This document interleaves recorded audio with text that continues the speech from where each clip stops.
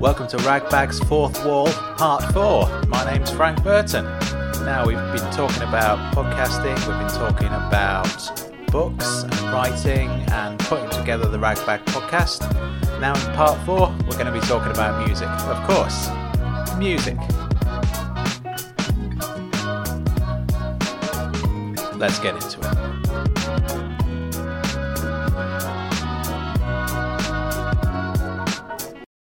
Yes, let's indeed get into it, Frank. Thanks, Frank, for that intro. And now I am, I'm still struggling with the idea that there is more than one of me. But it is true. I mean, there's a fictional Frank and a real Frank. You are talking to the real Frank at the moment. And as you have been for the last few episodes. So we're on Ragbag's Fourth Wall, Part 4. If you haven't heard the other three, then yeah, go back and listen to them. They're good as well. It's just me talking about stuff at the moment. So we're on episode 99. The next episode is going to be fantastic, by the way. Episode 100 is the grand finale of the Ragbag podcast because it's finishing. It's finishing. And it's not finishing as such. It's morphing into a storytelling show. It is going to be an accompaniment to the series of novels that I've been putting out. Everything I Am and Getting Away With It being the first two. The next one is going to form the basis of the season 1 of Ragbag Presents, which is going to be the new name for this show. And I've released that as a book later on. It's going to be called Brollywood. It's going to be the third book in the Ragbag series. I hope this all makes some kind of sense to you. So, in other words, Ragbag is going to stop being a music-based show, which is a shame, to be honest with you, because I've really enjoyed doing the music and talking to musicians and playing music and selecting which tracks to put on. It's been absolutely great. So it is a bit of a shame that I'm stopping doing it. It's just a decision that I've made, I suppose partly as, well, there's lots of reasons. So let's get into it. So why did I start doing a music podcast and why did I stop? Two questions there. The first one's quite easy to answer. I mean, it's quite obvious why I started, isn't it? I like music, and music's great. I asked myself the question, and then I kind of dismissed the question as though it was a stupid thing to say. There really is two of me, isn't it? It's kind of a dialogue between these two sides of you see what a complex and interesting guy I am. That's basically it. I mean, I've listened to a few music podcasts and thought, I could do better than this, arrogantly, you know what I mean? I think mostly because most music radio and most music podcasts are genre specific. So you'll have like this, I'm really into drum and bass, for example. So I listen to quite a few drum and bass podcasts. The best one by far, in my opinion, is the Noisia one. Noisia Radio, I think it's called. Fantastic. They're one of the best kind of groups who are producing drum and bass. I think, to be fair, they've stopped now, but they were one of the best. And they're still doing other things. I think they've just gone their separate ways, and I think there's 3 of them, and they've gone their separate ways, doing their own kind of thing presumably in the drum and bass world. Maybe they've branched off into other things. I don't know. So why does that? It's doing that again, isn't it? It's making that noise. We heard that last time as well. That I don't know what to do to get rid of it. There we have it. So yeah, I mean, just a straightforward answer is that I really like music, and in terms of my own personal listening habits, I've just kind of really into the underground independent stuff, just because it appeals to me more than mainstream stuff. It's not that I'm not trying to be cool or anything in particular like that. It's just that I think underground music is better than mainstream music as a general rule. And I mean, there's so much of it as well. There's so much stuff that you can discover online through my main kind of sources for the podcast, at least, have been the Internet Archive and Bandcamp, of course. Bandcamp. I still kind of use Bandcamp to download music and listen to music, and it's just a wonderful thing. And also the Free Music Archive as well, I've been using that. And what's the other one called? Jamendo? I always get the name wrong. I think it's called Jamendo. Yeah, and that's kind of free music that you can download as well. The reason for using some of these sites is that you don't have to worry too much about the copywriting things. If things are on a Creative Commons license, then you don't need to have permission to play it from anybody. You can just play it on the podcast. Whereas kind of if I wanted to play a Rolling Stones track or something, not that I particularly would. I think they've got enough exposure already, don't they? But if I wanted to, maybe I'll play I Can't Get No Satisfaction by the Rolling Stones, just in case no one's ever heard it. And I would have to go through all of these processes. I'll probably have to pay loads of money as well, have it on. But I think actually the rules have changed now, because I've been hearing about that through someone who was telling me about something to do with if you release a podcast using Anchor, then you can play anything that's available on Spotify, and you can just play it on the podcast. So I probably could play the Rolling Stones now without any copyright issues, without any infringement issues, unless I kind of did something like remixed it or something, I guess. But maybe I can remix it. No one really cares about that sort of stuff anymore, because everything can be just streamed online. You know, I can put it on YouTube for free, and anyone can watch anything at all or listen to anything at all through Spotify. So, you know, it's all kind of changed in the last. I think actually in the last like 3 or 4 years since I've started, things were a lot more stricter. Things were a lot more stricter. I said it. Yes, I used a grammatical inaccuracy there. Things were a lot more stricter in those days, in those heady days of 2018. Things were different back then. You couldn't play any kind of, you know, anything from a major label on a podcast. You get in lots of trouble for it. That's not to say that people didn't do it, and lots of people did it, and they just got away with it because I think, you know, who cares at the end of the day? I don't think anyone really cares. I've got very few listeners really, so if I was to play a Rolling Stones track, I'd probably just get away with it. I don't think Mick Jagger would be phoning me up saying, "Where's my royalties, Frank?" I don't think he would do that. But that aside, I mean, I didn't bother going down that road because it would be pretty pointless playing the Rolling Stones. You know, it's good to kind of get this kind of music that generally hasn't been heard by a lot of people, and just sticking it on the podcast and, you know, getting it to a slightly wider audience. You know, I am acknowledging again that not a lot of people listen to my podcast, and that's cool in itself. You know, it's good to be obscure. It has its own. I was thinking about this the other day. I think there was once a time when I wanted to be famous. When I was starting out writing, I had, you know, big dreams of being a best-selling author. Now I just can't be bothered with that. I think fame just doesn't appeal to me at all. Really doesn't. Especially having a recognisable face and kind of walking down the street and people kind of looking at you and stuff. Don't like the sound of that at all. I mean, if you're a famous writer, I mean, it's different because, you know, people probably don't recognise famous writers. I mean, even Stephen King could probably get away with just walking down the street and not that many people would recognise him. Put a hat on, Stephen, and just cover up your face. Take them glasses off, and, you know, you could be anyone really, couldn't you? Take them glasses off. Does he wear glasses? I think I've seen him in glasses. I don't know. I'm rambling now, aren't I? But anyway, so that's the reasons for starting it. Just like music, and I thought it'd be good to kind of combine different elements as well. So playing music and doing the character comedy stuff, and the storytelling and the novels just kind of came.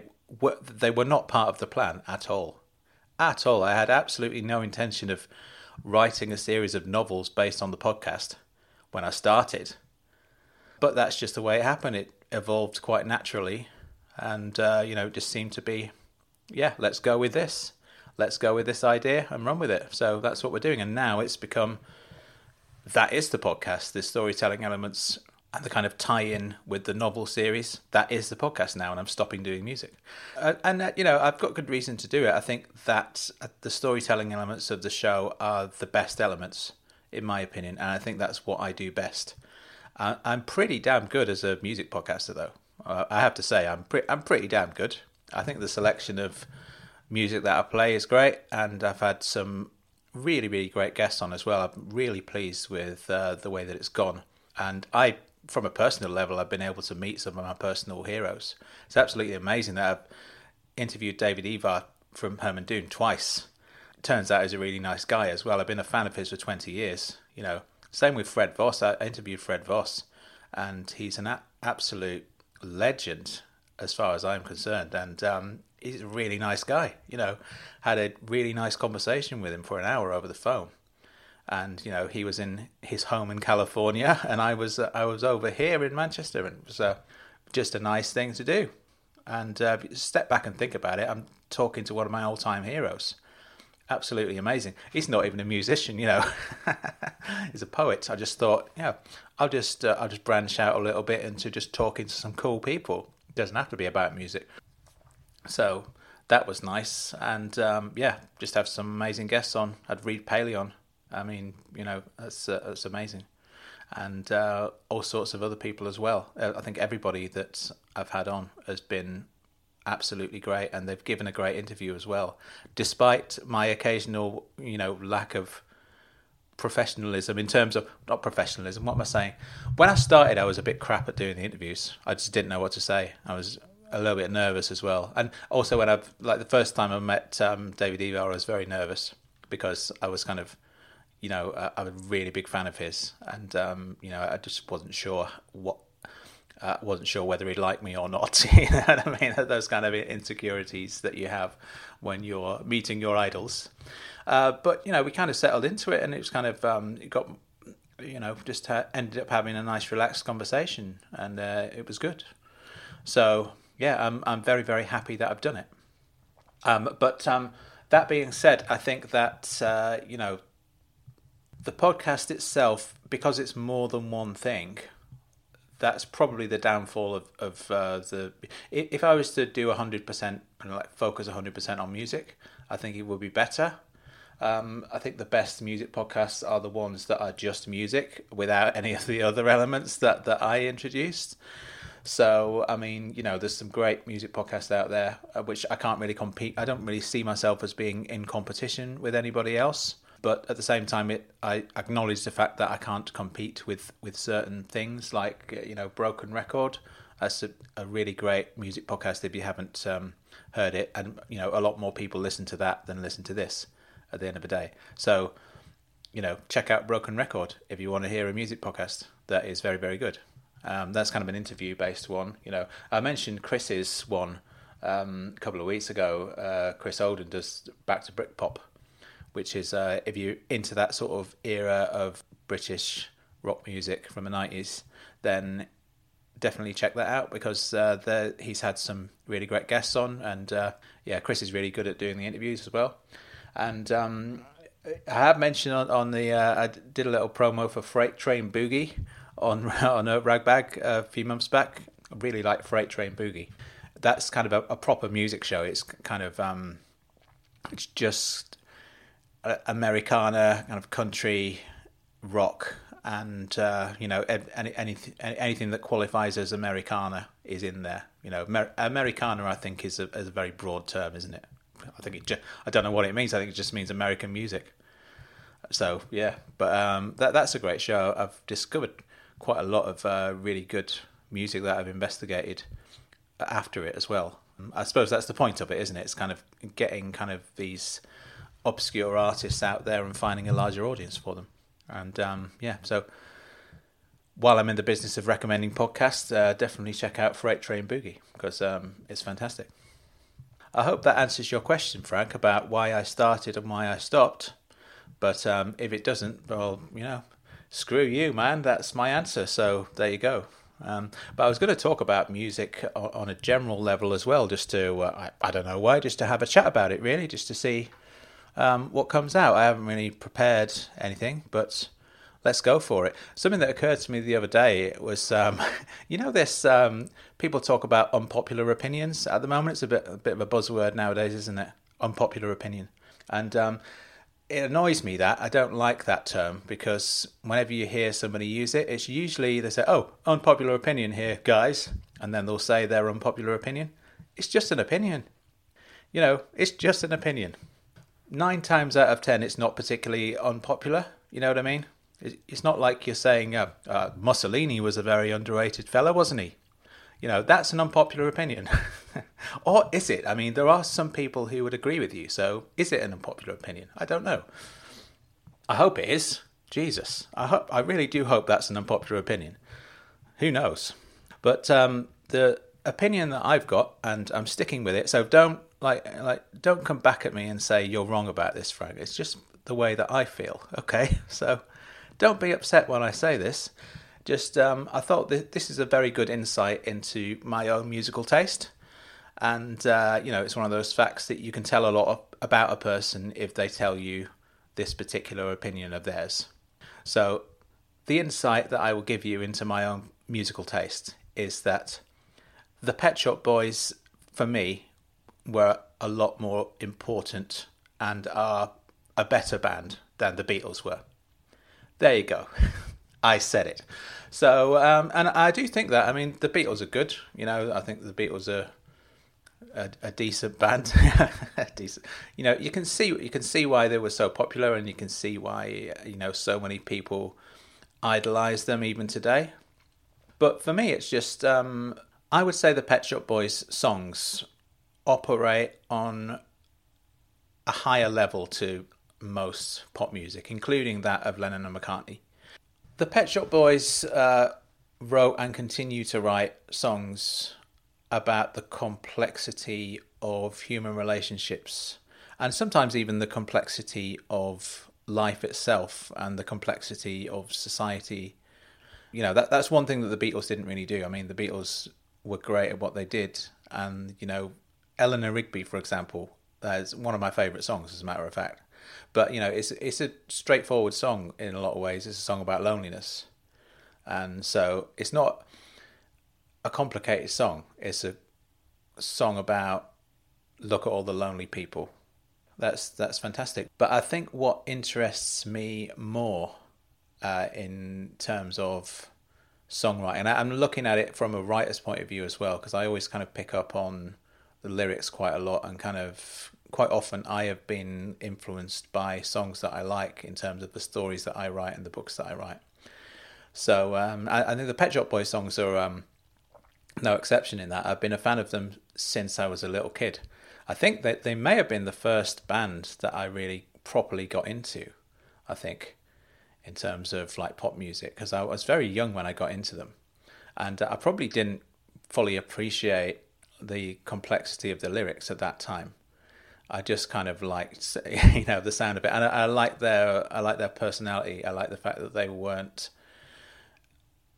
the kind of people who you'd expect to see on stage as pop stars. They were just kind of two kind of normal, kind of boring looking guys. And but that they started dressing in these elaborate costumes, which I thought was very funny and very interesting. And just a song, just the vocal delivery as well. It's just like a normal guy. He's just like a normal fella, just talking about his life. And but looking back on the stuff that they produced in the 80s, listen back to the album Introspective, by the way. It's absolutely amazing. It's really stood the test of time, and the songs on there are great, but also the music is great as well. And it's where else are you going to hear a cover of an Elvis Presley song sung in that particular way and then kind of remixed? It's kind of the version of Always on My Mind that's on the Introspective album is called Always on My Mind / In My House, and it turns into like a house track. After he's sung the song, it kind of develops into something else, which is really cool. Yeah, so there you go. That's the Introspective album, but also just kind of the lyrical content of the stuff that they were putting out. What one kind of song that has really stuck with me. I wasn't a particular fan of it at the time. Like, I thought they did better songs at the time, but I think maybe the ultimate Pet Shop Boys song for me would have to be "What Have I Done to Deserve This?" It's so good. It's because it's kind of like two songs are being sung at once. You've got the Dusty Springfield bit, which is kind of like a kind of 60s style pop song, and then you've got the Pet Shop Boys elements, which is kind of Neil Tennant just kind of talking over top of the music, and it's kind of it's a great juxtaposition. Yes, juxtaposition. I also tend to be drawn towards singers or bands or groups or whatever who seem to be taking some kind of influence from the Pet Shop Boys. I was a big fan of TV Girl, who are an American band. I don't know if they've even heard of the Pet Shop Boys. I don't know if they have or not. I don't know anything about them. I played on episode 1 of Ragbag. I played a song by TV Girl called "Taking What's Not Yours," and I think that's a really, really brilliant song. It's a combination, and this is what the Pet Shop Boys do really well. It's a combination of humour and details from everyday life, with also kind of something else going on as well in terms of some kind of existential angst that goes into it as well. All those different combinations, all within kind of what appears to be a light-hearted pop song, but also has that kind of darkness to it. And "Taking What's Not Yours" by TV Girl is just, on the surface, it's just like a funny song about things that this guy has left in ex-girlfriends' apartments, and he's kind of listing all of these things that he's left behind and things that they have of his. And it's just kind of all these funny lines in, like one of the things on the list is a copy of Gravity's Rainbow that she probably didn't read. And that made me laugh because I have a copy of Gravity's Rainbow on my shelf, which I haven't read. It's one of those lines from a song that not everyone is going to get, but people who do get it are kind of like, yeah, nice one, nice. And he's talking about the ring that he left behind, and she's wearing his ring. And he describes the ring as a captive little soldier on her finger deep behind enemy lines. What a brilliant line that is. That's fantastic.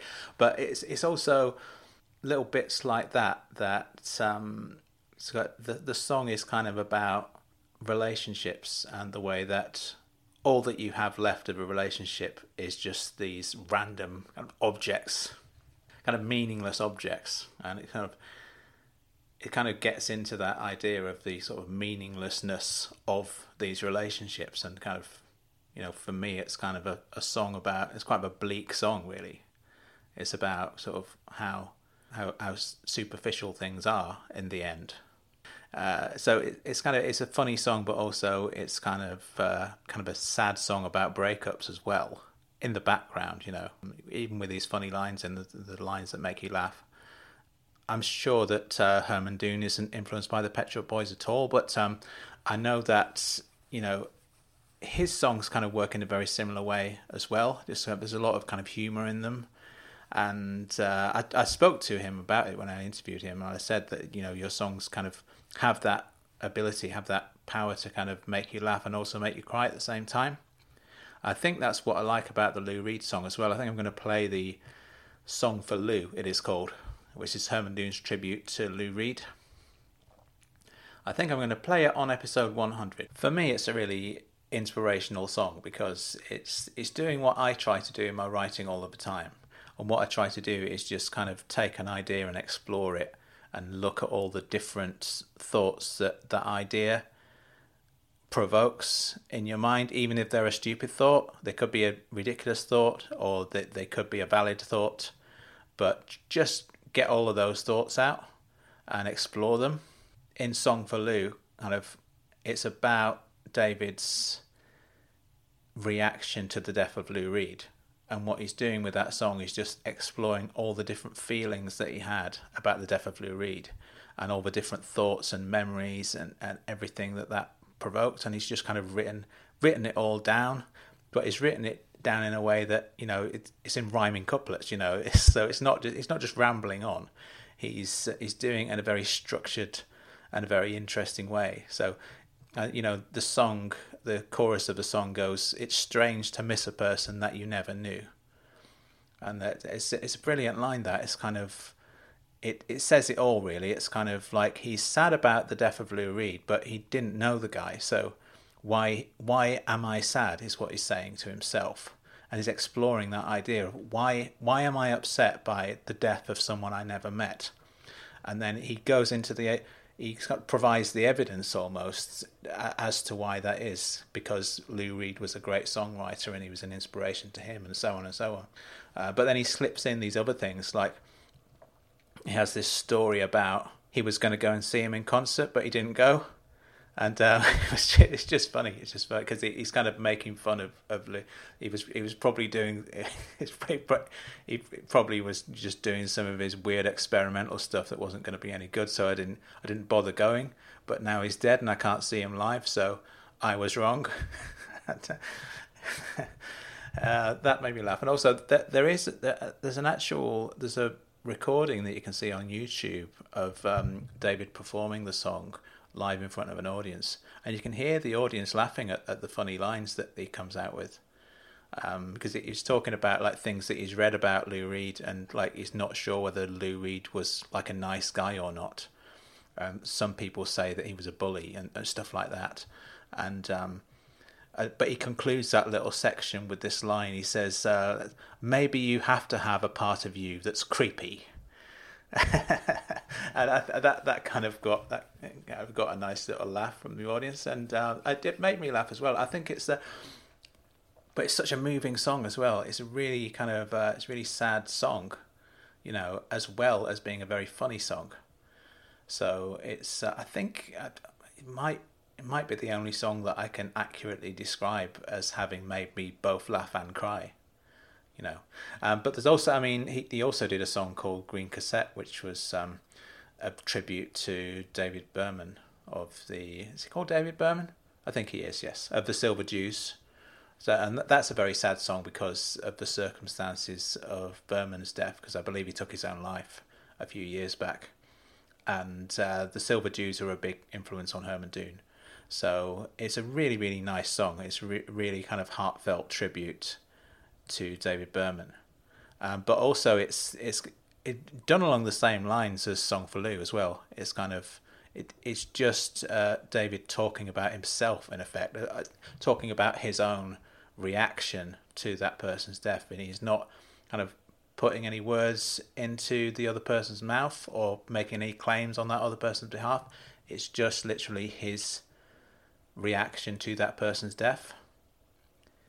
And they actually, unlike Lou Reed, they actually did meet, and he talks about the time that he met him, and he talks about what they talked about, and he says I really hoped that we could have been friends, but it was not to be. That's it's really nicely done. It's a really beautiful song, that one. I think I'll play them both. Shall I play them both? I'll play them both on the last episode. That'd be a nice little ending to it, won't it? Yeah. But there you have it. So Pet Shop Boys are better than the Beatles. Fact. Please don't get in touch with me and tell me that I'm wrong. What else? What have I been listening to recently? I'm sure you'd like to hear about these things, wouldn't you?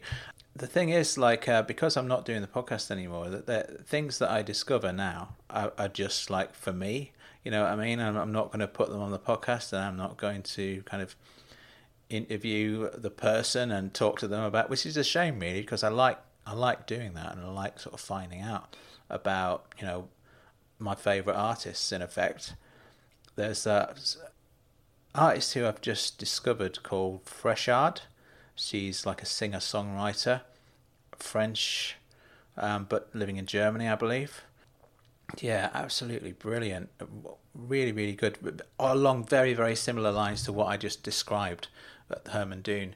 Very, very similar songs to Herman Doon, actually.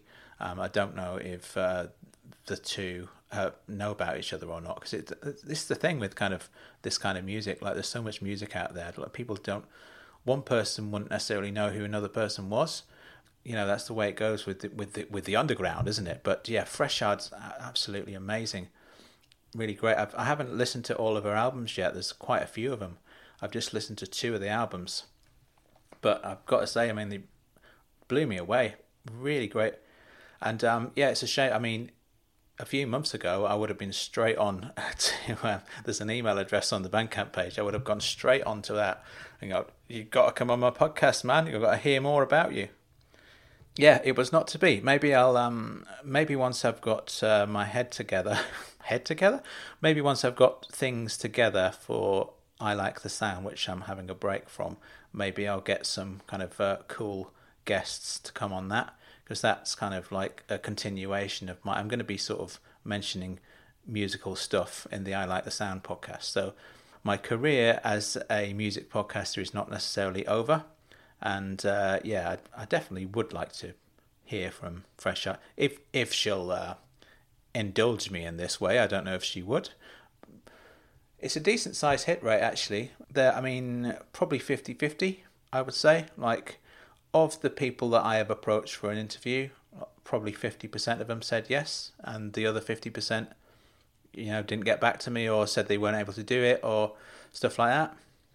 So it's a pretty good hit rate, that, actually, I would say. I mean, when I started doing it, I expected virtually no one to say yes, and I've got kind of people who are pretty big saying yes to me. I had Reed Paley said yes to me. That's amazing, absolutely amazing. But yeah, I think it's an underexplored thing within podcasting. I think there's a lot of the people that I interviewed for Ragbag just haven't done a podcast before. They've never been interviewed on a podcast.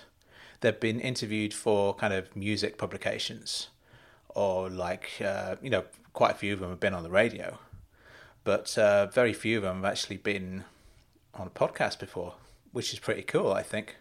One of the artists who I wasn't able to secure on the podcast, there's a band called Pascal Pinon, who, for my money, are the best band in the world right now.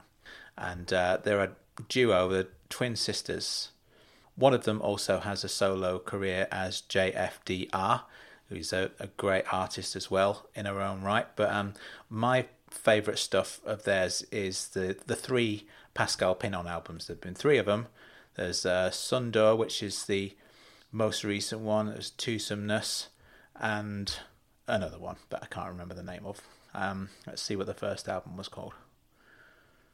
Oh yeah, it's called ST, as in soundtrack, I think. Yeah, so there we go. But a really amazing band, and it's in terms of, again, kind of responding to the lyrical content of their songs. I think that Pascal Pinon songs, and also the same would apply to JFDR songs as well. They're very, very good at, again, doing that thing that I said that Herman Doon does, but exploring lots of different areas all at once. So this is probably a big generalization to make, but I would say that most songs are about a moment in time. They're about, this is the way that I feel right now about this one particular thing.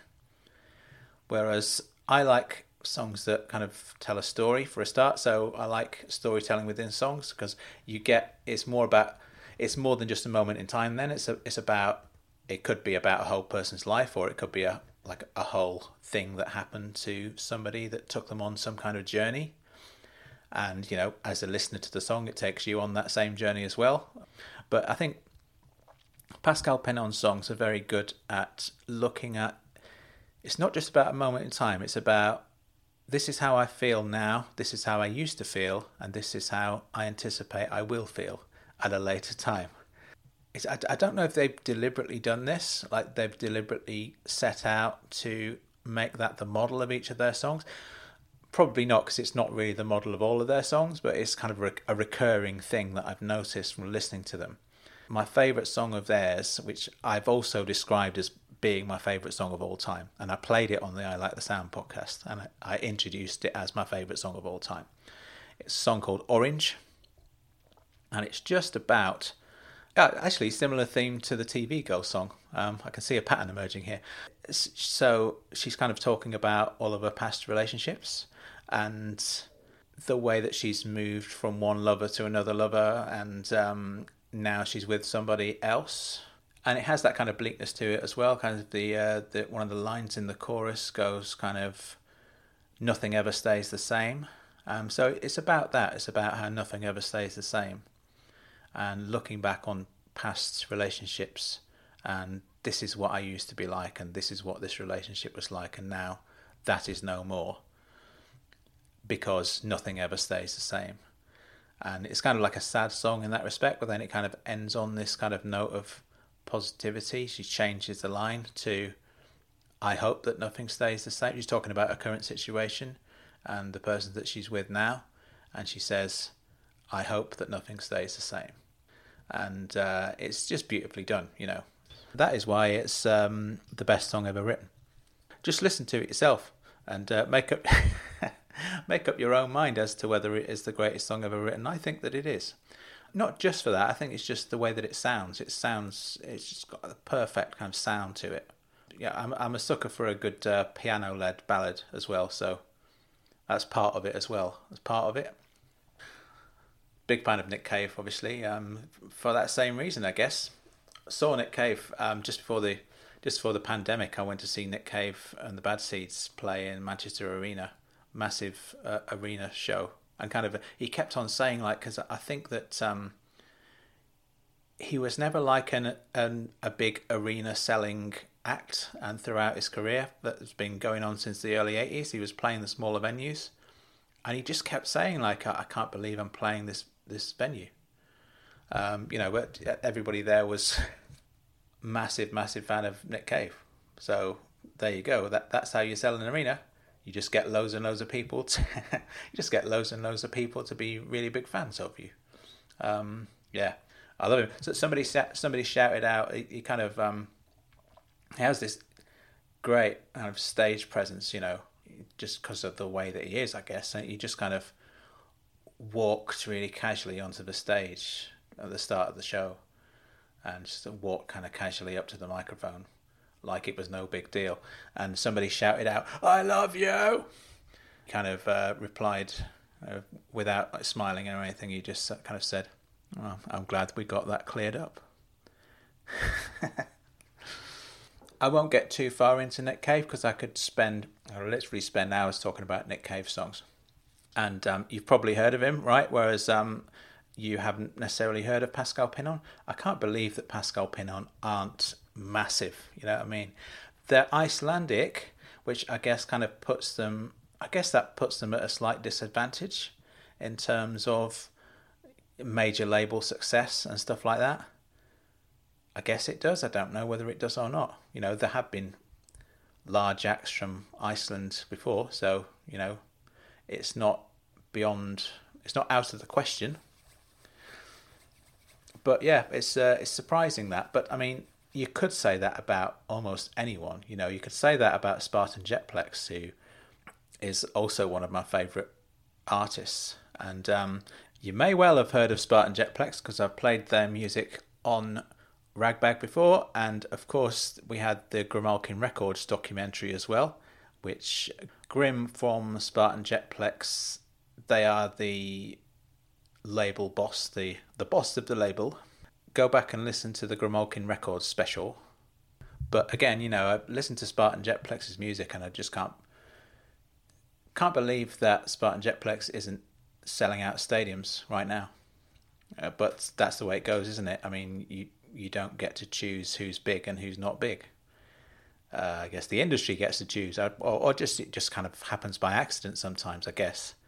I mean, I don't know. Who could have predicted that Ed Sheeran would be the biggest selling artist in the world? I've said enough disparaging things about Ed Sheeran. I don't want to get into it now, but it really is baffling that he is the biggest selling artist in the world. It really is. It's really odd. Very, very strange that he's the biggest selling artist in the world. It's not that he's particularly bad. It's just that he's not particularly good. And that is the puzzling thing, isn't it?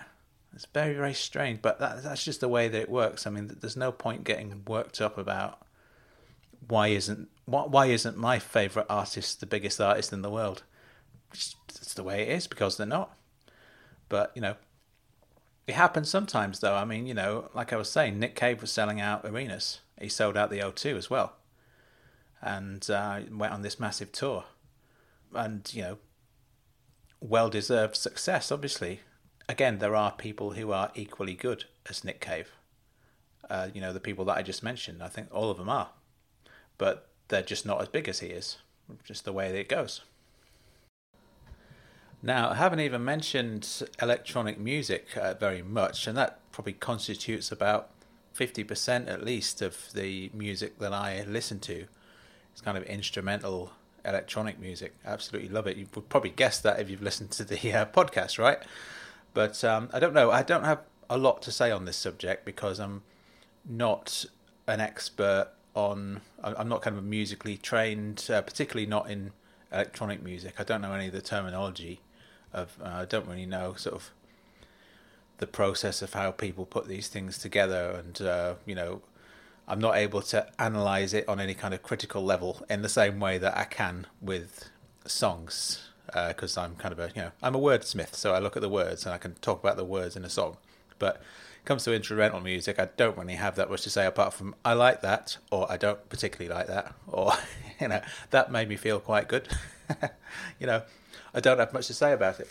But definitely got some recommendations for you though. There's a label, a lot of great things coming out of the South American region. Panel Records. Check out that label, Panel Records. I've played a couple of tracks from Elias Dietman in the past. Elias Dietman's album Life from Mars. And he's done other ones on Panel Records as well. It's just a great label altogether. They put out some great compilations and stuff. Likewise, there's a label based in Chile called Sello Regional. I was going to get somebody from a label on the podcast. It's another one of those ones that kind of fell through. And it's a shame because there's quite a few, because I love kind of music from that region, and I've had a few people who I've tried to get on the podcast, but I think the main thing has been the language barrier, because just a lot of these musicians don't speak English, or don't speak English very well. So it's like, that they're a little bit not sure how to go through with the interview now. And I tried different tactics of maybe we could correspond, via the written word, and then I'd get somebody to read it out, get somebody to read the answers out to the questions. And we were going to go down that road. I was going to go down that road with a couple of people. It just didn't happen. It just kind of didn't happen in the end. And yeah, Sello Regional was one of those. But it's an absolutely amazing label. They put out some really great compilations and really great other releases as well. Other releases that aren't compilations. What are they called? Singles and albums and EPs and that. But definitely the great starting point would be the compilation albums that Sello Regional put out. I would say actually those compilations are a great introduction to that kind of music, the kind of music that I'm talking about. Electronic music coming out of South America. I know it's a very broad region. South America is a very large continent, right?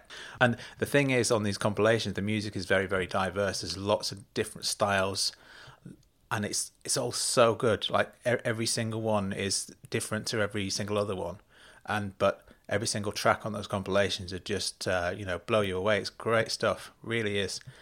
So I reckon that is a really good starting point for this kind of music that I'm talking about. If you're not familiar with it, definitely check out the Sello Regional compilations. Repeating myself, I like the way that Jay Hatcher-Dazzola, when I interviewed him and he talked about his greatest hits compilation. I'm putting out a compilation, Frank. It was great, and he kind of overused the word compilation as well. It was nice. So there is that. There's one particular band that I've been listening to from that region. I can't remember exactly where it is that they're from now, but the name of the band is Bomba Estéreo, and they mostly sing in Spanish. Sometimes they do a bit of English language stuff as well, but it's mostly singing in Spanish, and it's just great. It's kind of great pop music, actually, I would say. It's quite commercial sounding. I really don't know if they're big or whether they're really obscure. It's one of those things with, like, when you discover things, because I was just on Spotify for a bit. I came off it again because I'd rather go on Bandcamp to listen to stuff on there. But I kind of discovered Bomba Estéreo through like a playlist that I was on Spotify, and I kind of checked all of their albums out. Absolutely brilliant band. And again, like, I do not know whether they could be one of the biggest bands in the world, or they could just be like regular people with regular jobs who do a bit of music on the side. Really got no idea. But I quite like that. I quite like the idea of not knowing that. and just being really into their music and not knowing whether they're famous or not. It's quite an interesting, thing to consider, I guess. And in a way, it just doesn't matter, does it? I mean, it's just great music. Like I was saying, if I was in the business of interviewing musicians still, these would be some of the people I'd be getting in touch with right now. And getting in touch with them and saying, can I interview you for my podcast? And, it'd be interesting to hear what they said, because maybe they'd come back to me and said, no, sorry, we're just on a massive sellout world tour, every country in the world. So we can't do that because we're extremely rich and famous, but thanks for the offer. Or they might say, yeah, I'm finishing in the office at 5:30. I'll talk to you after then. It could be that, couldn't it? Absolutely no idea whether they're famous or not. So yeah, interesting thought. Who else was I listening to when I went on the Spotify's? Well, I was reinvestigating Thomas Truax, actually, because I went to see Thomas Truax live. It was the first gig post-pandemic. Me and some friends went to go and see Thomas Truax, who I interviewed, of course, on the Ragbag podcast, and is absolutely brilliant and such a great entertainer. What a great night that was. He's such an eccentric performer, but absolutely brilliant. I absolutely love his stuff. And if you get a chance to see Thomas Truax live, he's got all of his his homemade instruments and gadgets, and it's just him on stage with all this equipment and machinery, and he's just kind of making the music and using kind of loop pedals to kind of sample these kind of weird sounds and kind of singing over top of it and putting on these kind of crazy kind of contraptions that he puts over top of his head. And it's just really, really funny. It's just very, very funny, but such great songs as well. Great songs. What a great guy as well. Yeah, it's a privilege to have met him, I think. So yeah, definitely check out Mr. Truax. His tour's probably finished now. His UK tour's probably finished, but I'm sure he will be doing more live dates as time goes on. So yeah, that's my live music recommendation for you there, Thomas Truax. What a guy. Also on the Spotify, I was listening to Jonathan Richman, who I've always liked, but I haven't properly kind of got into him until very recently, until I started listening to his new stuff and his old stuff. So the old stuff, the first Modern Lovers album from the mid-70s, what a brilliant album that is. It's so up my street. It's one of those things you listen to it and it feels like it was made for you. One of those albums. That's how I feel about that first Modern Lovers album, which I'm sure I must have heard it years and years and years ago, because I was really into punk. I had a big sort of punk phase when I was a teenager in the 90s. I just kind of got hold of as many kind of records from that era and listened to as much stuff as I could at that time. And some of it I just kind of listened to once or twice and then forgot about. And I'm sure I did get hold of Modern Lovers album at that time, and then maybe I wasn't ready for it. Yeah, I wasn't mature enough to appreciate the Modern Lovers, but I definitely am now. I think that album in particular, but also Jonathan Richman, throughout he's had a very long career. He's still going, and going bang up to date. Like his last album was fantastic as well. He really is still at the top of his game. So definitely check out Jonathan Richman. I'm bombarding you with stuff really here, aren't I? But I think this is all good fun. I better finish off, but I'll finish off with I've got an article here that I clicked on a few weeks back. Just thought it was quite interesting, and it actually, while I'm giving you these little insights into my own personal musical taste, I think my reaction to this article will probably tell you a lot. Maybe it'll tell you everything you need to know about Mr. Frank Burden and his taste in music. This is a BBC article from a few years ago, which kind of popped up again in order to mark the 30th anniversary of Nirvana's seminal album, Nevermind. It's kind of a list of 19 albums that define 1991. And it turns out 1991 was a very good year for music. I was 11 years old at the time, so I probably discovered most of his stuff later on when I properly got into music, when I was kind of 14, 15, that sort of age. So slightly behind on some of this stuff. Nirvana, now here's a unpopular opinion, guys. It's not an unpopular opinion, it's just an opinion. I don't particularly like Nirvana. Never have. Never really understood what the appeal was. Nevermind, I thought was an okay record. Probably heard it a few times just because you couldn't really escape it in the 90s. People used to play it all the time, and so you would get to know those songs just from other people being into it. Yeah, just never really got it, never really understood what was so good about them. I thought they were okay. I thought Nevermind was an okay record, but I think there's something about the lyrical content. The lyrics don't really speak to me in any meaningful way. I know that there's lots of people who feel very much that those lyrics and those Nirvana records are kind of great, kind of works of poetry and stuff. But I don't think that they are. I suspect that the people who think that are possibly mistaken in thinking that it's a great work of art. I know I'm making it sound like their opinion isn't valid. I am fairly qualified to speak on these things. I've got a degree in English literature, and I've also got a master's degree in creative writing. So, I'm not just bragging about my achievements. It doesn't necessarily mean that much. It's just that it means that I've spent a lot of time studying literature and poetry and stuff like that. And when I look at Nirvana's lyrics, I just don't see anything there. I don't see anything that is particularly deep or meaningful or clever. If you take Smells Like Teen Spirit, what is that song really about? It's the words don't really make that much sense. There's something about some sort of vague ideas about alienation, but it doesn't seem that very well thought out. I mean, it's a decent track. It's a decent tune, and you can rock out to it, as they say. Do they say that? Do they say rock out to it?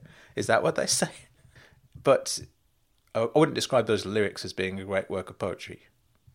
Same with the other stuff. I mean, like I say, Nevermind was an okay album. In Utero was terrible, in my opinion. Really bad. Just really bad. I mean, they had that song Rape Me on it. What is that song about? I really don't understand that song at all.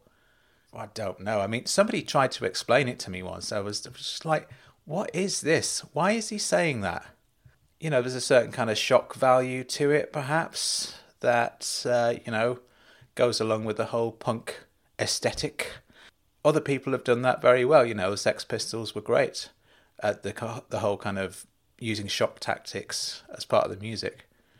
And I used to love the Sex Pistols. It just seemed to me that, a song like Rape Me it doesn't really make any sense. What is he requesting? Is he requesting to be sexually assaulted? I don't understand it at all. And like I say, somebody tried to explain it to me. Oh, yes, it's not about that at all. It's about this other thing. It's an act of redemption or something like that. I didn't understand a word of what the guy was saying. And I don't understand that song. I think it's a bad song. I think it's in very poor taste. And I don't think it's aged very well.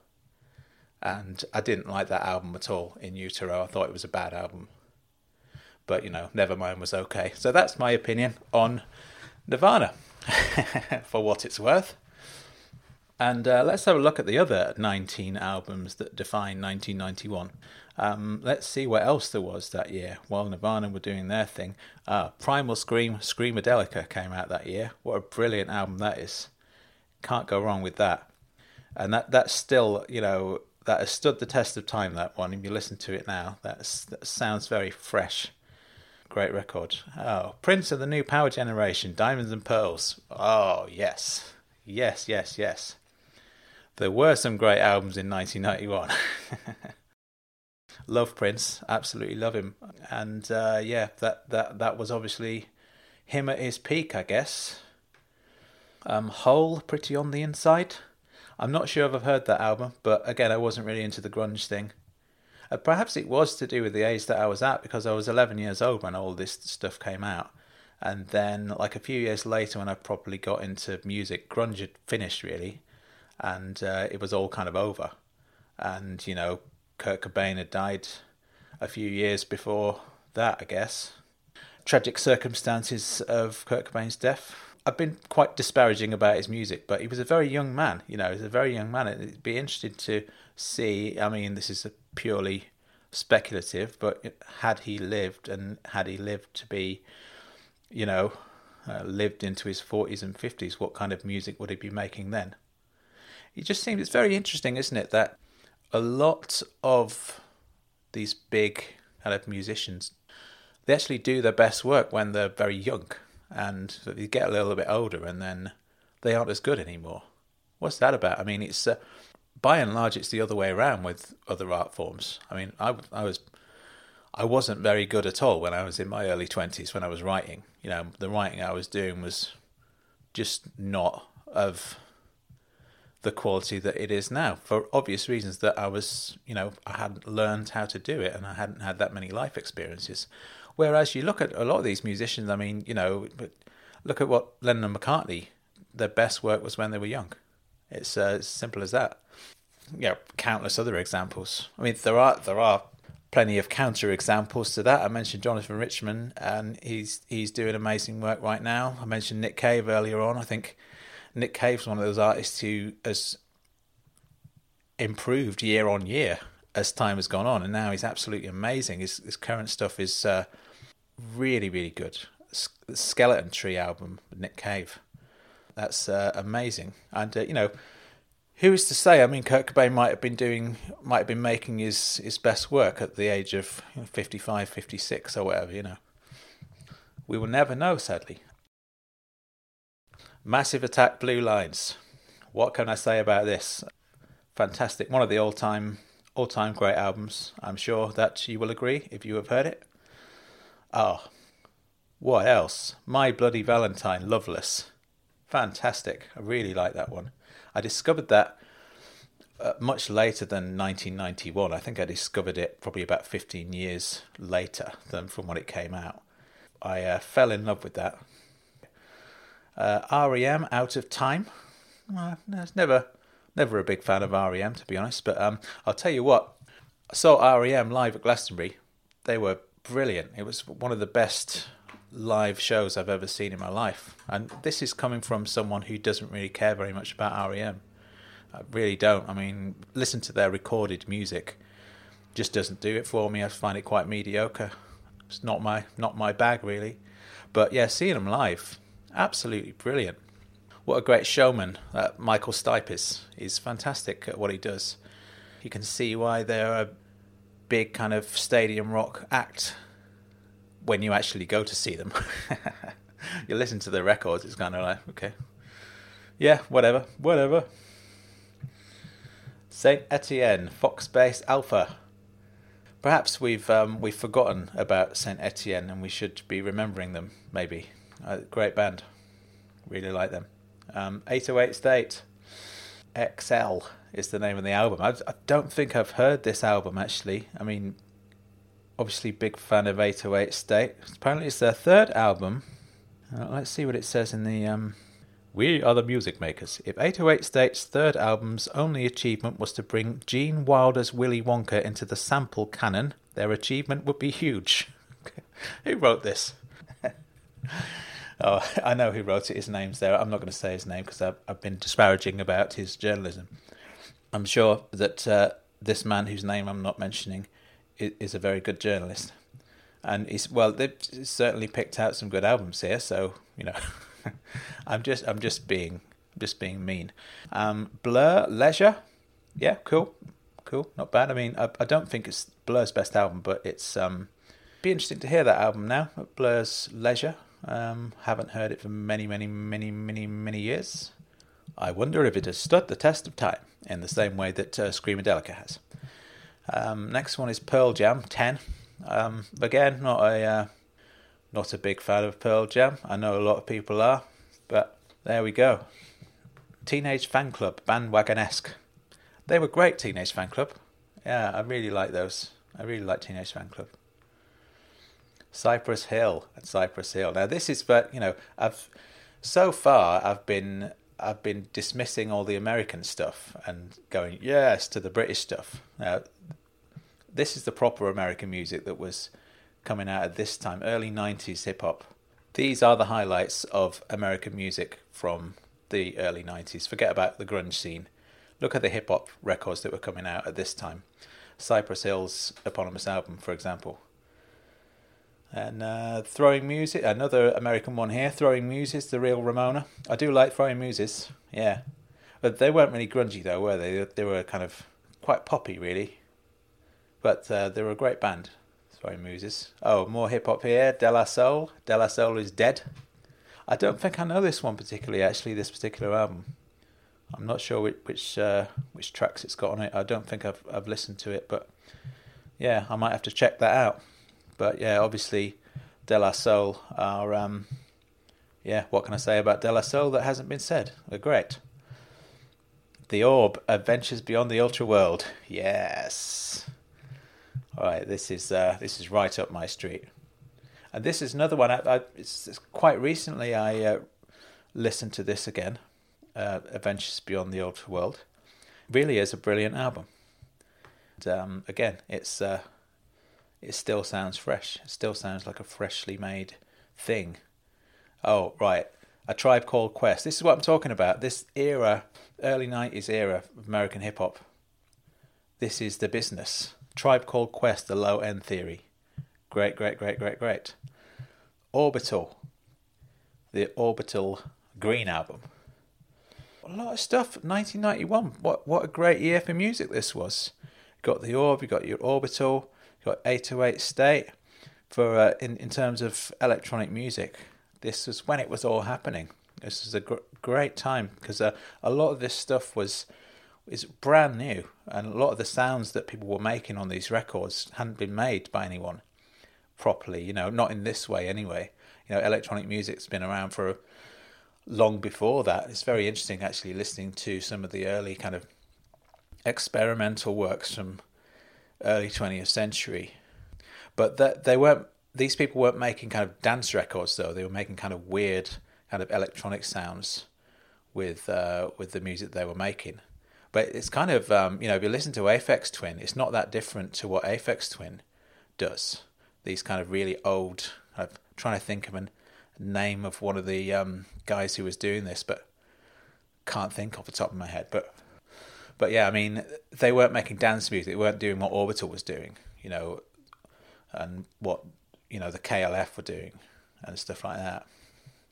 So this was kind of brand new stuff that was coming out. Oh, and here we are.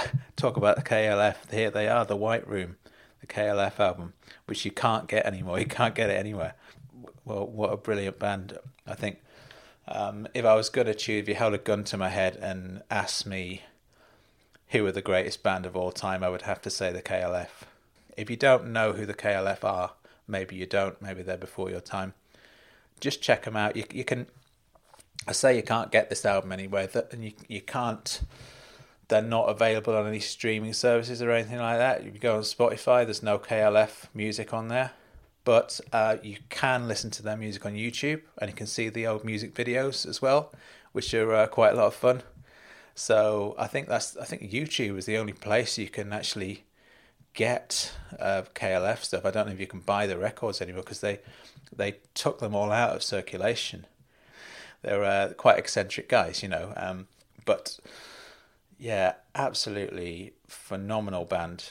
I really, really love them, and I just love the fact that they had these huge hits, these number one hit singles, but they were so kind of out there and so crazy.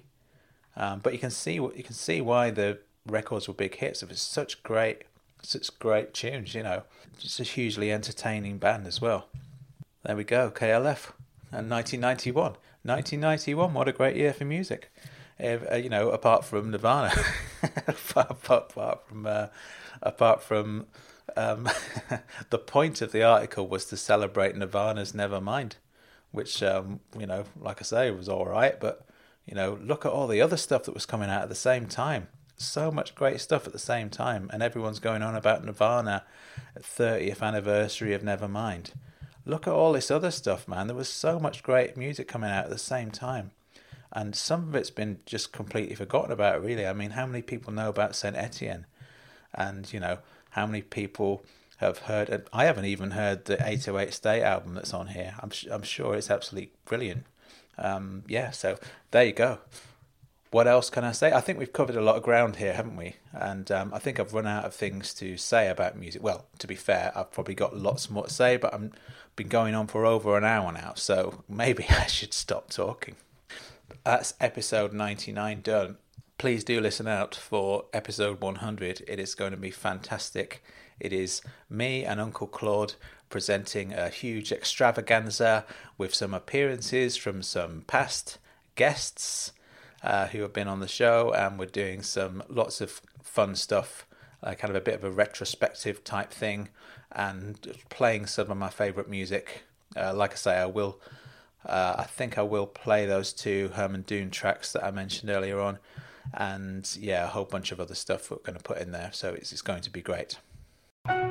Thank you for listening. I have been Frank Burton. Please check out my website, frankburton.co.uk, which has all the details of my books, which you can buy or listen to the audiobook versions on Bandcamp. Also, check out the Ragbag Rambler video series that is on the website as well. Hook up with me on social media if you must at Ragbag Presents, and also check out my other podcast, I Like the Sound, which is a wonderful thing. See you for episode 100, the grand finale, very, very soon.